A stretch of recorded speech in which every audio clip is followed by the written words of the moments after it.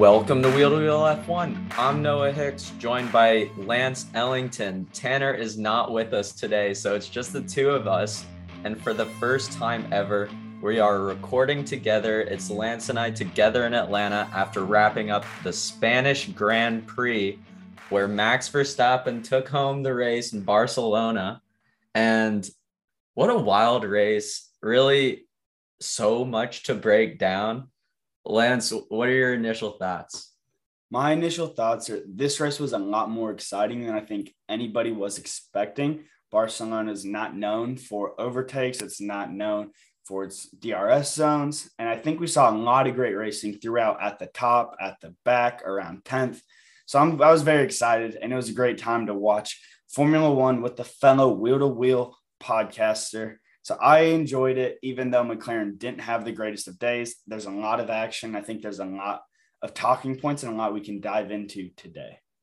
Yeah, there's so much to break down. You had Charles Leclerc aiming to take home the Grand Slam for the weekend, where he dominated in free practice, dominated in quali, had that little slip up in Q3, and then saved it with a banging lap, was on pole through 30 laps, looking like he was going to run away with the race. And then Ferrari failed. Yeah. Ferrari failed, which was completely unexpected. You had Max struggling with opening his DRS, couldn't pass George Russell. Some awesome wheel-to-wheel racing between the two. Yeah, I said the thing there. But really, what a wild race. We also had, some Alpine double points. We saw two Haas's make it through to Q3 and then fail in the race. We had a George Russell podium. I don't even know what the best thing to talk about here is. There's so much to unpack. There's so much. You didn't even mention Alonso starting with the new power unit back in 20th after having some rough issues in quali. Hamilton colliding with K-Mag and then working his way back, ending, I think, the first lap at P20 and working his way all the way up to P4, but eventually settling in at P5. Bottas just putting in another solid performance, no questions there. Lando Norris with maybe a flu race or a sick weekend, shall we say, and doing a solid job there to get McLaren some points on a day where maybe Ricciardo looked like he struggled a little bit or just didn't have the pace on this particular track.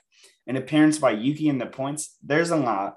Let's just start off with the biggest thing on everyone's minds, Leclerc's reliability issue. We haven't really seen that from Ferrari at all this year through all the races, and it struck them. They had the bad luck bug on a day where Leclerc, as you said, was putting in phenomenal times for practice after practice throughout quali, and today he had a great lead. Max was even struggling to start the race, having some weird DRS things, and you just thought, this is great for Ferrari. Sainz was struggling, not doing great, but I don't know. It's tough. That's a really tough break for Ferrari. It feels like when everything's going right and you think Red Bull's on the out, it just flips on its head. How do you feel, Noah, watching your favorite driver of your favorite team go out due to a reliability issue?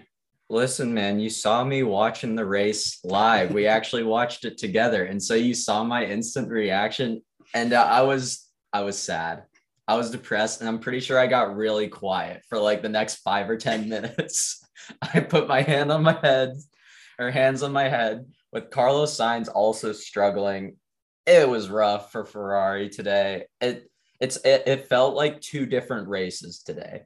You had the first 30 laps where everything was going right. We predicted a weekend for Ferrari coming in with some huge upgrades on the car, and they were showing. You had Carlos Sainz, who struggled at the start, had the anti-stall thing, so he got away slowly and lost some places, but he was starting to come back. He seemed like he was on a good strategy, and then he didn't have it. I'm not starting because I had already started, but I'm questioning Carlos Sainz again this race. So kind of heartbreak for the second half of the race. You see, and Red Bull just jumped all over it. They took everything, dude. Fastest lap, P1, P2. You have a malcontent Sergio Perez who came second and got fastest lap. I mean, I guess I'll take an upset teammate as a consolation prize in this championship fight, but it couldn't have gone much worse for Ferrari today. Let me tell you guys, Noah was absolutely gutted with how things went. Watching Carlos Sainz spin out and drop back and never really able to take his form back, as Noah said, as well as Leclerc with that reliability issue. He did. He got quiet. I wasn't hearing much from him from his side of the couch in the room. We were just kind of quietly watching the race and enjoying the other cars and seeing what would happen. But this was big. I kind of want to dive in here with Ferrari. We think it was after the Australia Grand Prix, maybe. And we saw Leclerc was up by 40-something points, 46 points or so. And now Max Verstappen has taken the lead on Leclerc in the championship. And on these race reactions, we love to do, some overreactions and argue about them and say, is it an overreaction to say that this is true? And we were talking about if Max Verstappen could come back and be with Leclerc, just with the non-reliability issues that Ferrari was having, the great racing we were seeing. It just felt like it was written in the stars for him to be Leclerc's year, and it looked that way at the start of the race. But that's Formula One. You really can't bet on anything, especially in a season when there's going to be 22 races. It's really tough. So rough day for Ferrari all around, rough day for Carlos Sainz. We were all hoping, had him in the podium in our podium predictions for those that listened to our race preview. So that's tough break for him. I did try to predict an accident between Max Verstappen and Charles Leclerc just to add some fun in there, and had a Hamilton on my podium prediction. That did not happen, but we did see Leclerc go out, and we saw Hamilton have a bump with K-Mag. So nobody's getting their podium predictions right, but that was Ferrari's day. We can jump into another team now. Hang on. Okay. Everyone on my podium missed podium. I had Sainz, Leclerc, Hamilton as my podium. Oh, man. That's rough. Oh, the scenes. That's rough. And I think Tanner had Sainz, Leclerc, Verstappen. So he grabbed one, and you had Hamilton, Leclerc, Verstappen, or Hamilton. No, I had them crashing. Yeah. So I had Hamilton, Sainz, Checo. Yeah. So, no, all of us. I guess I had Checo. Yeah. Wow. That's mud.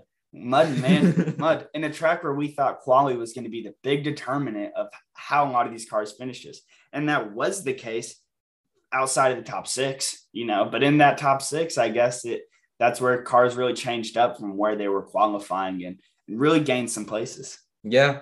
No, it was insane. Like, we had Mercedes coming in with huge upgrades, and they showed at some points. You saw Leclerc looking super fast in the beginning of the race, and you were thinking, all right, this Ferrari upgrade system worked for Leclerc. And then we had Sainz, who couldn't close on George Russell, and the only reason he passed Lewis Hamilton was because they were having power unit issues. And so it's like, what's the deal? I don't know. I want to talk about Mercedes. Mercedes are fully back in this race, or in this season, kind of racing. It's clear they are slower than Red Bull right now. They are slower than Red Bull, but I don't know, man. They're challenging Ferrari now. I think we said they were destined to be third. They're starting to creep back into this 1-2 race, Yeah. I think this is something where we need to rely on those other team principles, like Christian Horner, who said Mercedes coming at some point. They're going to be up here with us. He has said that multiple times over and over. And here we are like, nah, that's not happening. They're sitting in third and not believing what the other team principals do think Mercedes is capable of. And here we are sitting with the George Russell and Lewis Hamilton, both a top 5 finish, a George Russell podium. I think there's time where we can just dive into both drivers, because each had their own races, their own up and downs today, and some interesting stuff. So we'll start off with the man getting another podium, another top 5 finish. And this is something we kind of predicted. We said, if you want a super safe bet for this upcoming weekend, take George Russell to finish in the top 6, because he was Mr. Consistent, still being the only driver to finish in the top 5. We'll say every week until it's not true, because it is just astounding that he is doing that in a field of Max Verstappen, Charles Leclerc, Sergio Perez, and Lewis Hamilton. Very impressive. Notice I didn't say Carlos Sainz. There's a reason there, and I'm sure we'll get into more of that later. But props to George Russell. Excellent defending against Max, even though Max had the DRS issues. That was some great driving. Really love to see it. Love to see how calculated these drivers are and getting, within inches of each other's, within centimeters of each other's, and not crashing, but able to have that super highly competitive racing. So that's it on George Russell. Noah, what do you make of Lewis Hamilton's race, particularly with the crash he had on that first lap, bumping into Kevin Magnussen? K-Mag thinking it was intentional. Who really knows? Can never fully understand what's happening on some of these incidents.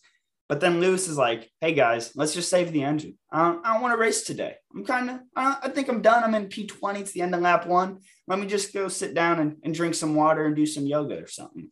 But instead, the team says, no, you're going to race. We think you can get points. I think on the radio, they specifically said they thought P8 was in play. This was obviously before a lot of other issues came up. What do you make of his day, Noah? Like you said, it was really up and down, right? You started off, he had a pretty good start, he didn't have a very good start. And he collides with Kevin Magnussen. And you're like, we've talked about Lewis having a rough year. The issues continue. And then he gets put on some strategies. He's got some soft tires that start flying. And he's clearing the field with overtaking. People said this isn't a very big overtaking track. It was an exciting race. We had some wheel-to-wheel racing. We had a lot of overtakes. Honestly, maybe one of my favorite races this year. I was thinking the same thing. I really think it might one of the best. Like I am in Spain without the S, but like honestly, if you take an objective standpoint, might be best race of the year so far. And so we had it all. Yeah, Lewis Hamilton then lapping the field, getting 5th place, almost 4th place. It's a result he's going to be happy with. It's hard to be unhappy with a result like that. And like you said, with Max Verstappen and George Russell racing against each other, we've talked about George, kind of lucking into these spots, just playing it safe, kind of racing against himself, all of that. And we actually saw him in some super exciting racing today. And some of my favorite wheel-to-wheel racing of the year so far, they were millimeters from touching. Lance and I were holding our breath, just watching them race, some really tough racing. Maybe Max Verstappen of last year has an accident there.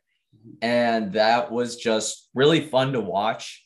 So fully deserved podium for George. He took everything out of the car, whether it was driving it reliably, making tires last, staying in front and making good lap times in front of a Ferrari that should be faster. Like, what a race from him. What a race from Lewis after the start. And I think now's as good a time as any to jump into checkered flags, because my checkered flag goes to the Mercedes team.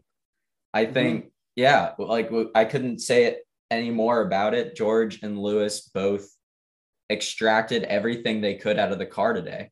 And it's just absolutely huge for the team as they try to catch up in the standings. So really cool to see, kind of from an objective standpoint, having a third team enter this championship race.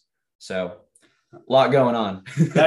They're well-deserved checkered flag. And you made some great points that I want to touch on to say, why they deserve the checkered flag. First off, I think all of us questioned whether George Russell would be competitive from the get-go at the front of the grid. We knew he was going to be competing up there with the Mercedes, but could he handle that pressure? We hadn't seen him compete with these other great drivers in years past. So that was a question we had. Whether or not, he was getting lucky throughout the start of this year. We've kind of ran that narrative. Fully deserved podium here. It was great to see. George Russell really deserves the props. I know we've given him a decent bit of checkered flags, but this goes to Mercedes as a whole. And who knows, I like to just think about what could have been for Lewis Hamilton today if he hadn't bumped in with K-Mag and still had his hammer time, as we say, coming down late in the race. I think a podium, if not more, was fully in play for him today. without the K-Mag incident. And he's really hard done by too to not get P4. I mean, he had his power unit issues at the end with, I guess, water was dripping into the PU. So incredibly unfortunate for him to not get a deserved P4. Yeah. And so really, really cool race for Mercedes. I guess before we do your checkered flag, let's do Tanner's. We got Tanner not phoning in, but texting us his checkered flag. He wants to give it a little homerism here. Homerism, but deserved. But deserved. We'll let it happen. Yeah. We'll let it happen. So he wants to give it to Alpine as a team. We saw Esteban Ocon finish in P7 and Fernando Alonso finish in P10. Neither of them made it to Q3. Both really struggled in qualifying. We had Alonso getting P17 and Esteban Ocon qualifying in 12th. Yeah. And then Alonso starting 20th in the race with the power unit. Yeah. Really struggled. Didn't know if Alpine were just going to kind of have a quiet weekend.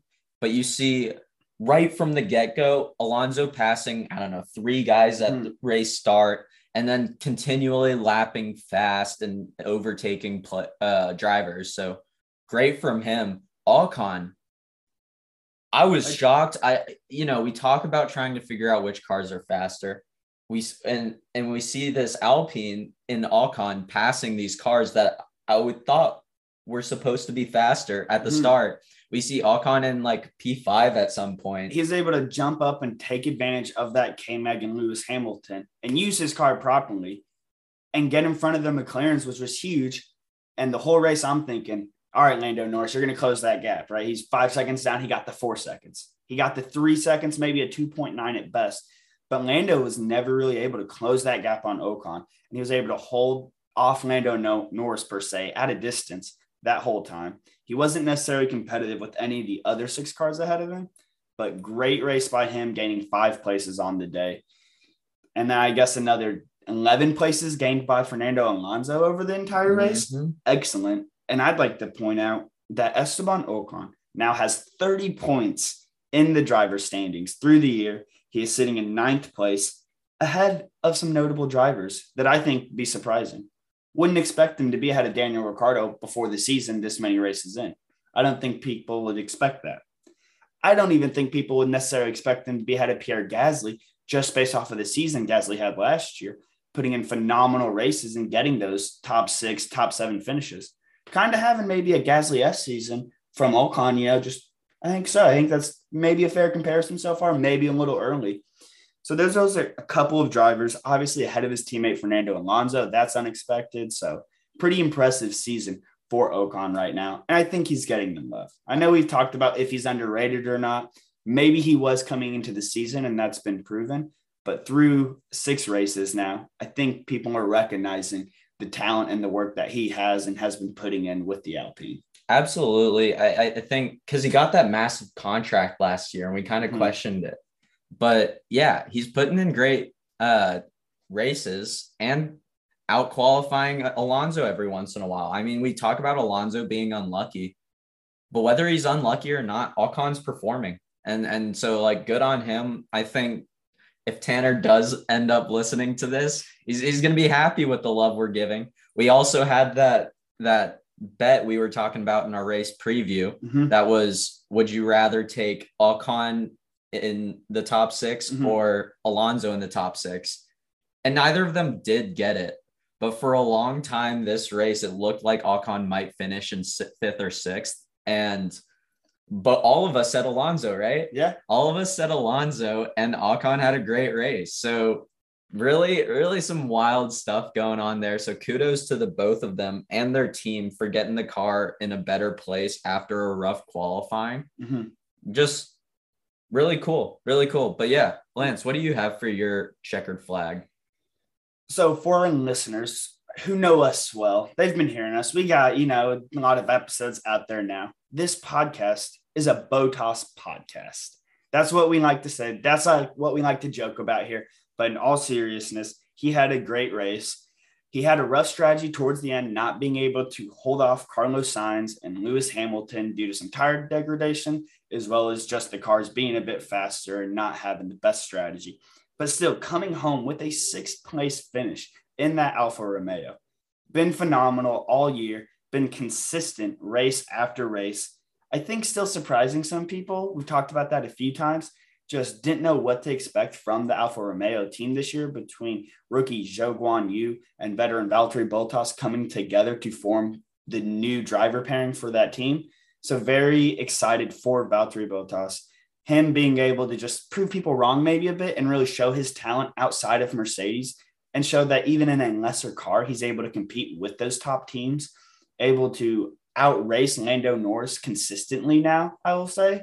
I don't like to say that, but he's been able to do that, whether the car is better or not. Have to give props there because everyone thinks Lando Norris and believes he is one of the best young drivers on the grid and in the top 5 drivers and just talent-wise on the grid probably. But Bottas has been up there out qualifying and putting in great heaters. And he is one of only 2 guys to out qualify his teammate in every race this season, regardless if his teammate is a rookie. That's still very impressive. We're down on Latifi a decent bit and don't think he deserves, a spot, but he's still been able to out qualify Albon at times. Mick Schumacher, who's a struggling driver race after race, even though you're just dying for him to get points and he had great qualifying, he's out qualifying K-Mag. K-Mag's out qualifying him. So not that we expect Zhou to ever out qualify Bottas, but still another feather in the cap. 6th place for him. He is now up into or keeps his 8th place spot in the driver standings and is just 1 point behind McLaren. We talked about if Bottas can carry Alfa Romeo up into a P4 in the Constructors' Championship by the end of the year. I still don't think that's possible without Zhou taking a step forward and being competitive in the points. But Bottas is going to keep them relevant and in that conversation. Absolutely. Going into the year, who would have thought after 6 races, Valtteri Bottas is in P8 in the driver's standings, extracting so much out of this Alfa Romeo. He finished in P6 this race, and we're not asking ourselves if maybe P7 or maybe something else. We're asking, man, I wish he could have finished higher. Usually when a car like that finishes in a spot like P6, you say that's the best result they possibly could have gotten. Mm-hmm. And the best result that Valtteri Bottas could have gotten was P4. Yeah, honestly, you kind of wanted more. Yeah. Not that I question giving Bottas a checkered flag and not that he hasn't been great, but I wanted him to have more. I just don't know how else to say it other than if the strategy would have worked or he could have held off just a little bit longer in those final 10, 12 laps, would have been having a very different conversation. Still stoked for him, but would have been on a different level. And we're getting those expectations now. It's not just happy, like you said. Absolutely. The expectations are there with him because, like I said earlier, it felt like there were 2 races during this race. First half of the race, we see Valtteri Bottas looking like a P4 finisher. Looking like P4 finisher, then Leclerc goes out. We're like, all right, this is a lock, right? He creeps into P3. Now, this is because of pitting.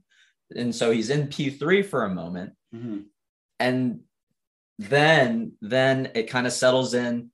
Teams are all doing this 3-stop strategy. And Alfa Romeo decide to go bold and do a 2-stop strategy for Bottas. And he just couldn't do anything to keep those cars behind him. In Sainz and Hamilton. And so he finishes in P6.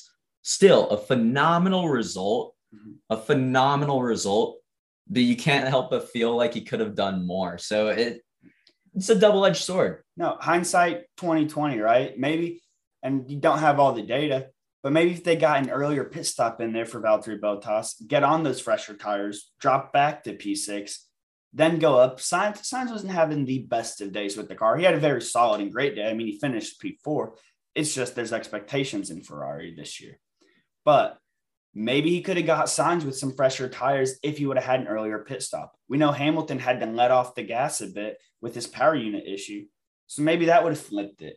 Yeah. And at the very worst, end up P6 still that he did with his, the other strategy. So I think taking that risk would have been a bit better. Hindsight's 2020. I'm not in there. I don't know if that would have made any mistakes, but I think Ocon was far enough back and that risk maybe should have been taken. And Alfa Romeo might be kicking themselves a little, but they're walking away smiling and trying to get Joe back on the track. He had another reliability issue, a DNF. Not great. We want to see him up there. We want to see him more competitive. So that's all I really have to say about him. We've done our checkered flags. We've been in this episode for a while now. The fans are probably upset, especially the Supermax ones and the Checo ones, because it is time for us to talk about the team that did dominate today after Leclerc going out after they were able to solve Max Verstappen's DRS issues, Red Bull. What happened today with Red Bull, Noah? All right, so we saw a few things, and I want to start. We have 2 races. We also have qualifying, so I'm going to start at the beginning. Max had a pretty good qualifying. Was going to start in P2, which admittedly isn't a great position at this Barcelona track historically, but he's going to start in P2, right? Checo actually had a rough qualifies in 5th place behind George Russell. And so you're a little worried, is this going to be the Ferrari race? And then you have race start, and Max is in 2nd and has a decent race start, but can't come in front of Leclerc because Leclerc got away a little bit faster. And Checo has a great race start, goes into P3 or 4 behind Russell. And so now we're into the first race. Once you go clean through turn 1, then you can actually start talking about racing. So then we see Perez fight Russell, can't really catch up to him or pass him. And then we see Verstappen go into the pits, I think. Yeah, well, he had his spin. Oh, he had his spin. That's what it was. Yeah. We saw that Sainz had his spin, but later on, or not even later on, just a few laps later, I think it was on the exact same turn, whatever was going on there, a gust of wind kind of knocking those back off, or early tire degradation that wasn't expected. We saw Verstappen also spin and lose out on some places. Yeah. And then the DRS issues hit him. Yeah. So we see Verstappen spin, fall into P4, and then wild stuff's going on, right? And then he catches up to George. Yeah. And I think Checo's in 2nd at this point, right? Yeah, Checo's up into 2nd, and then he ended up pitting and going back behind Max. Sure. But while that was taking place, that's where Max was struggling. Yeah. His DRS issues were hitting. He's, effing unbelievable. We can't get the most simple thing right. It's the basics of the sport is DRS. And Noah had a good point here that he talked about Max with his button smashing. Oh, yeah. So yeah, he's having these DRS issues. You hear him on the radio. They're telling him, all right, Max, we need you to just press the DRS button once. Don't press it multiple times. I think it wasn't working, and then it was working. And Max Verstappen proved that he's human. He's all of us. He's all of us playing a video game. Something's not working. You start button mashing. And I think that's what Max Verstappen must have been doing with the DRS. He was like, this has to work. I have to press this multiple times. And so we see that issue. We see amazing racing between Russell and Verstappen. And then we get into race 2. But then we get into race 2, where we see Max Verstappen start flying. We see getting on a new pair of softs. Yep. Leclerc's out of the race at this point. Yep. We see that. We see Checo, some drama there. Checo leading the race. Checo getting put on a conservative kind of long tire strategy. And then we see some team orders. We see them switch up. Max takes the lead and runs away with it. Max, flew through the field. Flew through the field, was driving amazingly. And Checo was driving really well. And I think he's got to be a little upset. His strategy was, and Lance and I were talking about it, I don't think it was a race winner's strategy. I think Red Bull does this thing where they have their primary driver and they put Checo on strategies that ensure the highest possible points finish that isn't P1.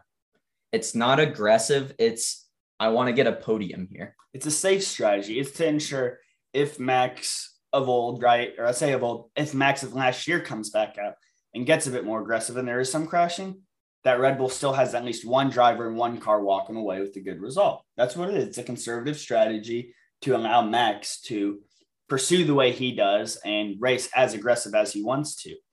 And we see Checo saying it's very unfair. He's happy with the team result. How could you not be? You're on a team that had a 1-2 finish and is now leading the Constructors' Championship by like 26 points or something.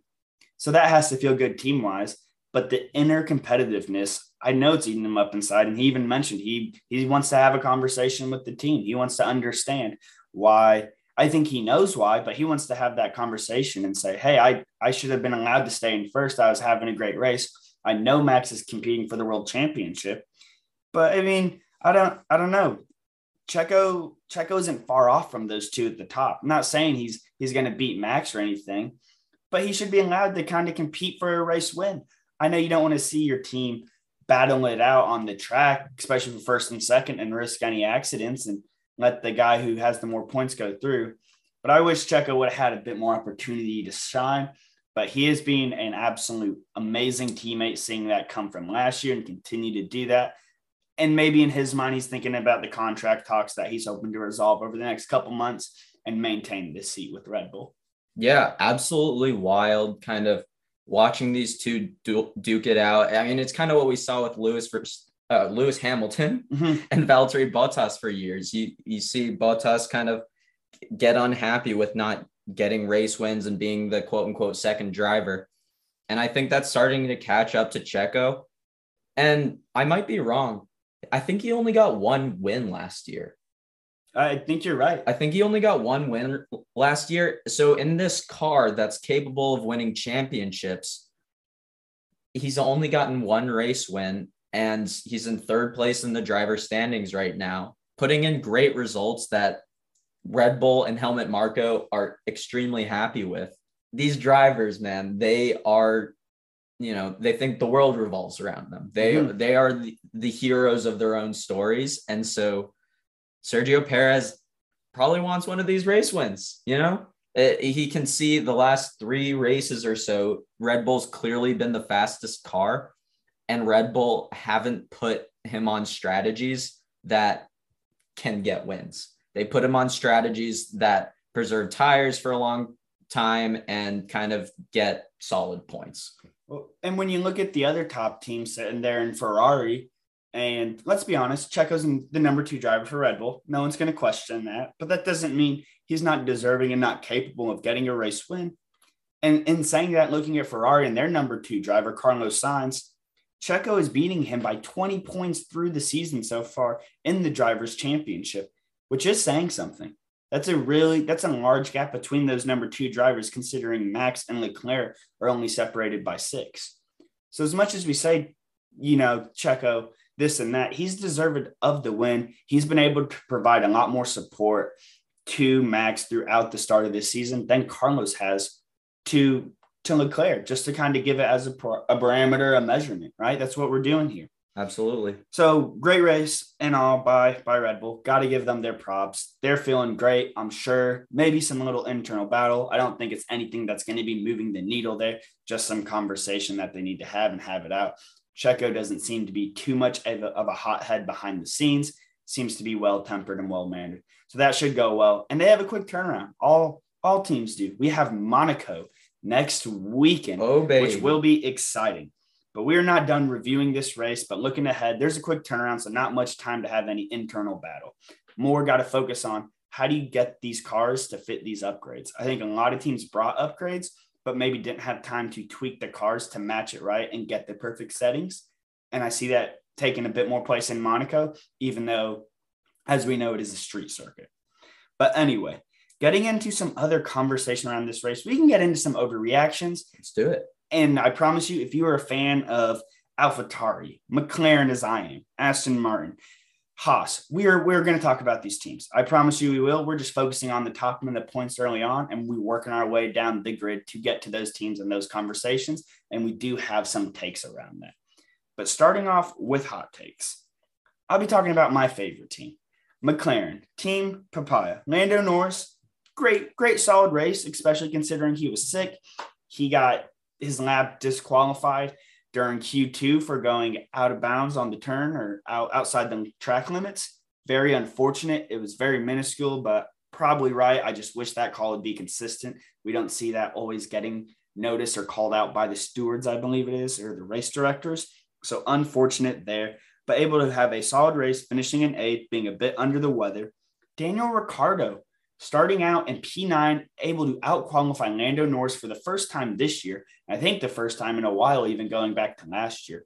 So you feel solid with his performance, hoping for a bit more in that Q3, maybe to get ahead of both the Haas's, but happy with P9 and interested to see where he could go on the grid. And ends up finishing the race in P12, but truly sacrificing about 5 places due to Leclerc also going out. So definitely unfortunate there. Not very happy with his results. The team will be content with Lando, unhappy with Ricciardo, I believe, hoping for more in Monaco, where we've seen Ricciardo have success in the past. But the question I had, is it an overreaction to say McLaren has the 5th best driver pairing on the grid? I think a lot of people thought this was a very strong pairing, especially coming off of last year. We saw them pretty competitive. And they finished as a top 4 driving pairing, right? That's how they finished the year last year, based off of points from the team and points as individual drivers. But now, are they the 5th best? Are there 4 teams in front of them, Noah? I mean, let's think about it, right? We have Leclerc and Sainz, who many considered to be the best pairing last year, because truthfully, last year, Sergio Perez did struggle a bit. And so they had that pairing a little further back. And so we have Leclerc and Sainz, who at the moment I think I have ahead of Lando and Danny Rick, because Danny Rick's kind of struggling. He's kind of struggling, and say what you want about Carlos Sainz having a bad race, because he did, and he's having a bad year, but he was pretty fortunate and got a P4. And so that's actually a great result. Well, he still has multiple podiums on the season. Exactly. Expectations are high for Sainz. That's a different conversation. Exactly. So I've got that pairing ahead of them. Perez and Verstappen, probably best pairing on the grid right now. I think they're in sync. They're both driving great. Neither are really making mistakes. Whether they make mistakes in qualifying, they always fix it in the race because they've got a banger of a car. And they've been driving safe, no accidents. They have reliability issues every once in a while, but they're P1, P3 in the driver's standings, absolutely killing it. Then I want to talk about Mercedes. Lewis Hamilton, we've talked about having a rough year, but George Russell has had a great year. And Lewis Hamilton had a great race today. If we're, reactionary, which we always are on this pod, I might even venture to say that Mercedes pairing is having a better year than them. So already you've got 3 teams who I have above. Then you get into teams like Alpine, where Esteban Ocon's having a good year. Fernando Alonso is having an unlucky year, but put in a good result today. So that's really the one that's teetering, whether they're the 4th best pairing or the 5th best pairing. Because when you get into the other ones, you don't really see any consistency. You don't have an elite driver like Lando Norris. And if you do, it's like Valtteri Bottas. And even Ricciardo, who's having a rough year, is leagues better than Zhou Guanyu. So that kind of falls out of it. AlphaTauri is weird. Neither of the drivers are putting in good enough results consistently for me to think that they're a better pairing. And so, yeah, kind of around that P4, P5 standing, but it's not an overreaction, because that's just preference at that point between the Alpine pairing and the McLaren pairing. No, I'd agree. And it depends if you're looking at it in a bubble for this year or if you're looking at it as a long-term pairing. But I think when we're talking about it for this context, it's particularly this year, Formula One 2022 season, 6 races into the season, forward looking for the next, 16 races. That's what we're talking about in this context. If I had to think through where I would have it, I had the Red Bull pairing at the top. I think that's kind of unquestionable at this point. Through the races so far, I'm putting Russell and Hamilton in that P2 slot, because Russell, again, he's having a great year in his first year with Mercedes. We know what Lewis Hamilton is capable of. We know he's a 7-time world champ. Let's not forget he was a lap away from being an 8-time world champ. So keep that in mind. Next, I'm going to put Ferrari in that 3rd spot. Sainz has done great. He's gotten those podiums, but we're still hoping for more and still a little unsatisfied with the gap that he does have to Charles Leclerc in the Ferrari. So they're coming in at third, but I think it's very close between those two pairings with Red Bull out in front. Finally, I may put Alpine in fourth. I think this one could go back and forth depending on the week because we have seen some issues from Fernando Alonso, whether it's unlucky or a little over-aggressive driving there. Because we know Lando Norris is one of the best drivers as the grid. He's better than both Alpine drivers. I believe that through and through. But Ocon and Alonso may be both better than Ricciardo right now. And so do you take the team with the really great driver and the middling driver, or do you take the team with the two good drivers per se? I think that's where that preference comes into play. It'll be more, as we get more races through, the points will spread out. But Ocon is ahead of Ricciardo through the season so far. Okay, getting into another overreaction that I have. Right now, every driver on the grid has scored a point except for two drivers. One being Nicholas Latifi. No conversation needed for that. I apologize for all the Canadians out there, but watch the race. There's not a lot for us to talk about when it comes to Latifi. But one Mick Schumacher has not gotten a point. Even rookie Zhou Guanyu has a point. Mick has yet to even get a point in his entire Formula One career. Is it an overreaction to say that Mick is destined to not score in Formula One? Is it an overreaction to say he's destined to not score in Formula One with Haas? Because who even knows if we'll get a shot with a different team down the line? What do you think? I don't know if he'll get a shot with a different team. I mean, you got to think Ferrari wants him to succeed so bad. Mm-hmm. They want him to succeed so bad, so they might try something. But the guy has terrible luck and sometimes bad strategies and sometimes bad performances. And all of those have led to no points.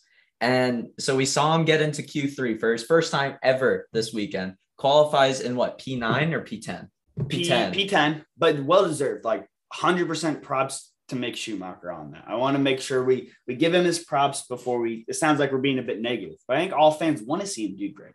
We want him to score points. Noah and I are watching this race just grudgingly going, come on, Mick, do better. I want to see you get points. Yeah, and there were times throughout the race where it looked like he was going to score points. And then where he was in P6 at one point. Same thing as Miami. He was in P6 at one point, and then he slips, he pits. They put him on this long strategy, stretching out these medium tires. Mm-hmm. They wait too long to make a decision so that they kind of handcuff themselves to having to stay out.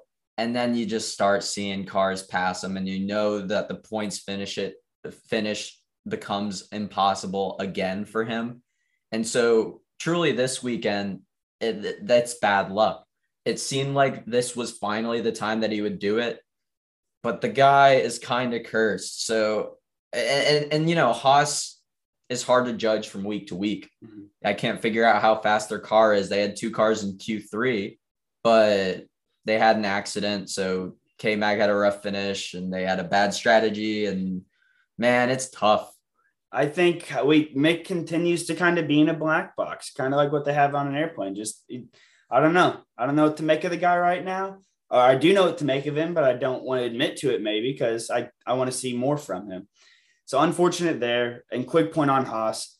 Great Saturday. They're feeling great. Only team to not bring upgrades to the track this weekend. All they did was able to redo some stuff on the floor and help out with the porpoising, which gained more speed than they even expected, just to show that testing isn't everything. You don't always know how these upgrades or how some of these fixes are going to make a difference until you're in qualies, until you're in the race day. So feeling great. Sunday, immediately from the get-go, that first lap, taking that hit with K-Mag, feeling like it was maybe not personal, but not as much accidental on their end. Unfortunate, Steiner isn't going to be happy with this performance and is going to want more in Monaco. But one positive, if they can continue to do great with qualifying, if what they did this weekend can transcend or can, go into Monaco next weekend, we know that's a track that's built more around qualifying and where you start in the grid. So hoping for great opportunity there. I don't know if I really have any other overreactions today. I think we've been going for a bit. So I think those were two solid ones. Be interesting. Maybe McLaren has the fifth driving pairing, maybe not. Mick, who knows if we will ever see him in the points. So now let's get into some other teams that we haven't talked about yet. Yeah. And starting off, this guy didn't deserve a checkered flag, but he deserves props. One, Yuki Tsunoda getting a points finish for an AlphaTauri car that I don't know if they have pace, if they don't have pace, if it's track dependent. They have the Red Bull powertrain, I believe. So really confused there, but have to give Yuki props for coming into points and finishing ahead of guys like Mick Schumacher, who started off, finishing guys ahead of Daniel Ricciardo, who started off in the points. What do you think of Yuki? And also maybe a little bit of Gasly and the AlphaTauri just as a whole, Noah.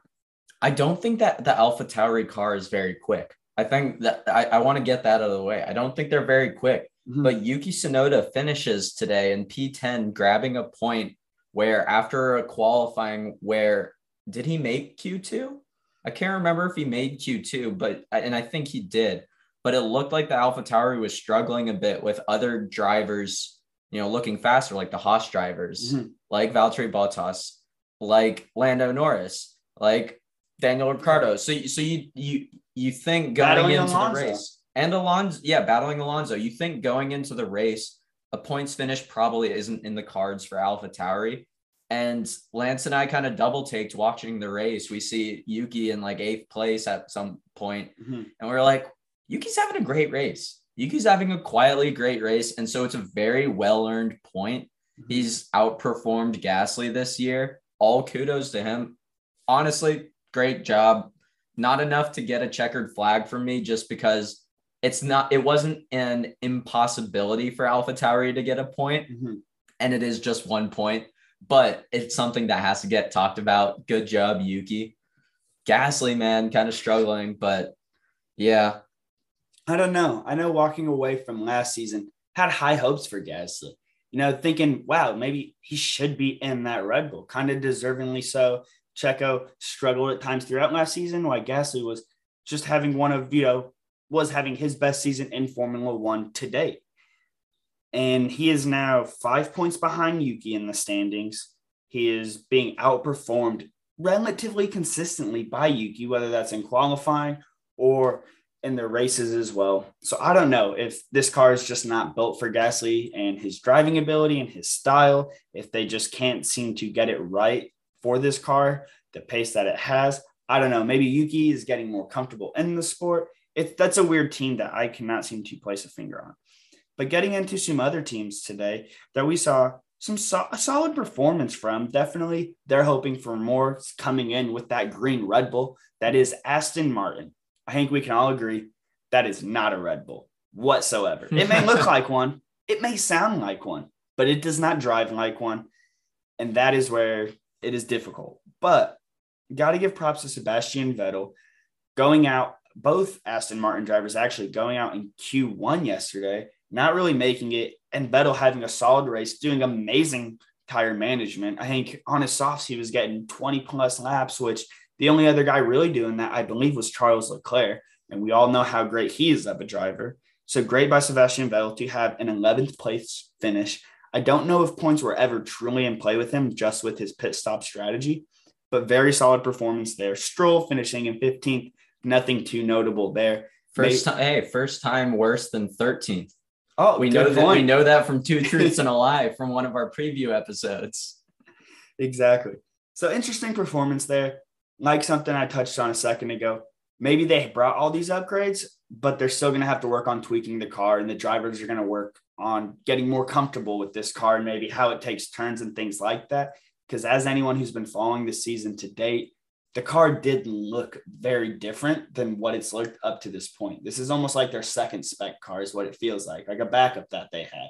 They thought this other one was going to be great. It's not. So they're making the switch early on, and we'll see if it pays dividends down the lines. Yeah, we'll see. I was hoping for more out of them after seeing their, how many upgrades they had. I was hoping they would be more competitive. But I do want to talk about Seb Vettel. After this race, this is the first race all year where I've not felt that Seb Vettel is past it and doesn't really care. I thought he put in a great performance with tire management, some overtaking of cars that should be quicker than him. Really just impressive performance from him. Nothing to really write home about for Lance Stroll, but good performance for Seb Vettel. Listen, the Aston Martin team probably isn't very happy after this weekend, but Seb Vettel probably can be. Personally, he's going home and he's thinking, all right, I didn't have the car that could score points today, but I did my damnedest to get it as high as it could go. So honestly, pretty good result for him. Mm-hmm. And one thing to note is, yes, he is a well-experienced driver, a full four-time world champ. But this was only his fourth race of the season, though it was six for everyone else. So not to say he doesn't have the experience and the ability, but he hasn't had the time with the car that Lance Stroll has, or that these other drivers on the grid, such as a Daniel Ricciardo, a Pierre Gasly, that they've had with their cars between the different practices and tracks. So just to note there, he's a little bit earlier in his season in 2022 compared to the other drivers. We talked about Mick Schumacher with Haas. Nothing else to go in there. K-Mag, man, oh man. It was a tough one. It was a rough one. He had a great qualifying, putting the car in P8. Out-qualifying both McLarens. Yeah, out-qualifying both McLarens. Insane qualifying from him. And then he had the incident with Lewis, which Lance and I, we're not that experienced F1 fans, so we don't know whose fault it was. The race directors ultimately deemed it no penalty or no further investigation. So they couldn't figure out whose fault it was.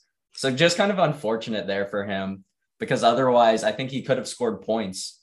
And so pretty rough. He had a pretty rough race start too, I think. Mm-hmm. But yeah, that hurts. The Haas team is, after a great qualifying and probably some high highs on Saturday, they had some pretty low lows today. And so they can't really catch a break right now. It seems like they're having bad luck, having second guessing strategies that just are rough. Coming off Miami, where both cars ended up, I think, DNFing by the end of the race, not being able to finish, and then having that great Saturday, as we talked about. Unfortunate. They'll be shooting for Monaco to have a great time next week ahead of a week break, I believe. So we'll see what happens there for the American team on the grid. As a team, and as a team that's good at qualifying, I think they stand a chance of actually scoring some points next week. Agreed.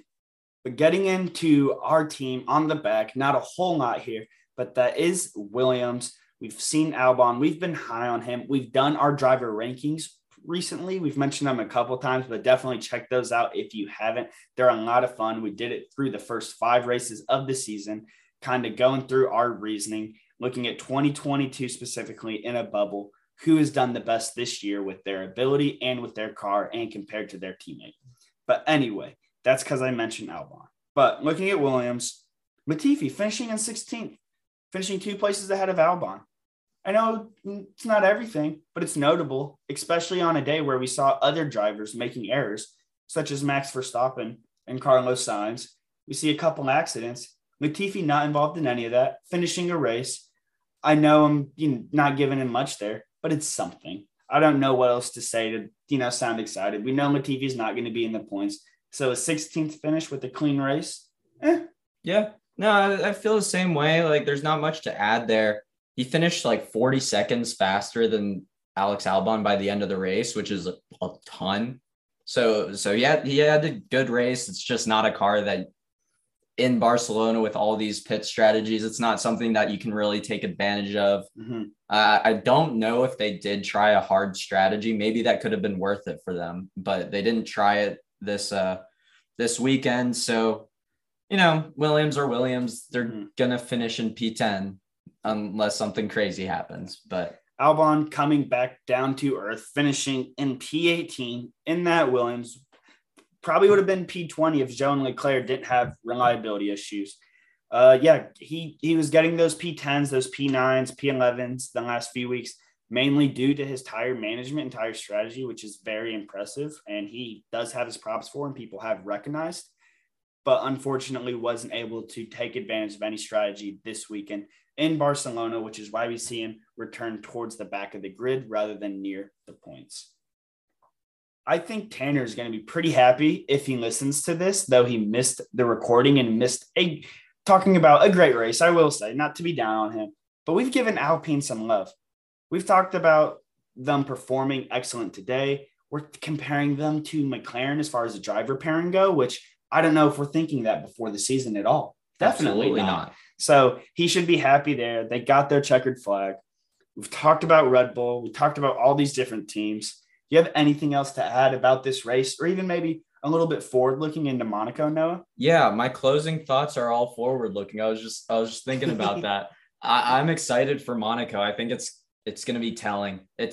Ferrari struggled for a few races. They've finally fallen behind Red Bull in the standings. Max Verstappen passed Charles Leclerc. It's going to be a big weekend for them. Charles Leclerc at his home Grand Prix finally a chance to, break the curse, all that drama.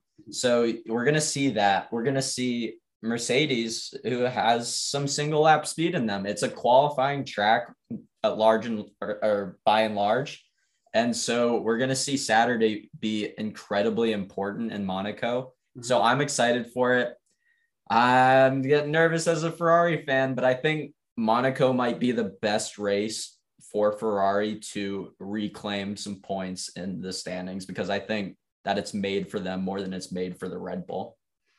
Very fair. I think that's kind of the two groupings that we have going into Monaco next week. You have those teams coming off of some highs, right? You have Mercedes and Red Bull coming off of some great performances. Mercedes maybe even wanting a bit more, but still going to be satisfied with how the upgrades took this weekend. So they're going in positivity. Then you have a team like Ferrari. You have a team even like McLaren, I'll go to say, because Lando's probably not happy with P8. And you have Daniel Ricciardo, who's had success at Monaco in the past. Maybe those two teams a little bit negative this weekend, but hoping for a bounce back next week. Ricciardo into the points, Lando maybe into the top 6, Leclerc back up at the top. No reliability issues for him next week. No crashing into the walls, and seeing him on the podium bare minimum. I think that is the standard, at least for Max Verstappen and for Charles Leclerc. Every race this week is a podium finish. Honestly, getting to the point where P2 is the standard for each of those drivers. That's how I'm seeing it, but I'll just say podium for now. Well, I've really enjoyed talking about this race. Surprised at how exciting Barcelona was. I hope you guys enjoyed it. We did a race preview, so if you want to hear what we were thinking before the race, after seeing the results now, be sure to check that out. We have driver rankings out, as I mentioned. Those were really fun. We'll definitely follow up on driver rankings later on in the year. Maybe during summer break will be the next time we revisit that and see what has changed. And we don't do a consensus there. It's different for each of us. We will be coming out with a Monaco preview here early this week at some point, looking forward, and bring up some new segments and new talking points, talking about our quality predictions, podium predictions, best betting. So be on the lookout for that early this week. As always, thank you guys for listening. We really appreciate it. Any feedback you have, leave that review, give us that 5-star rating. We really appreciate it. And that's the Checkered Flag for today. We'll see you next time on the Wheel to Wheel F1 podcast. Good job by you, buddy. Good job by you.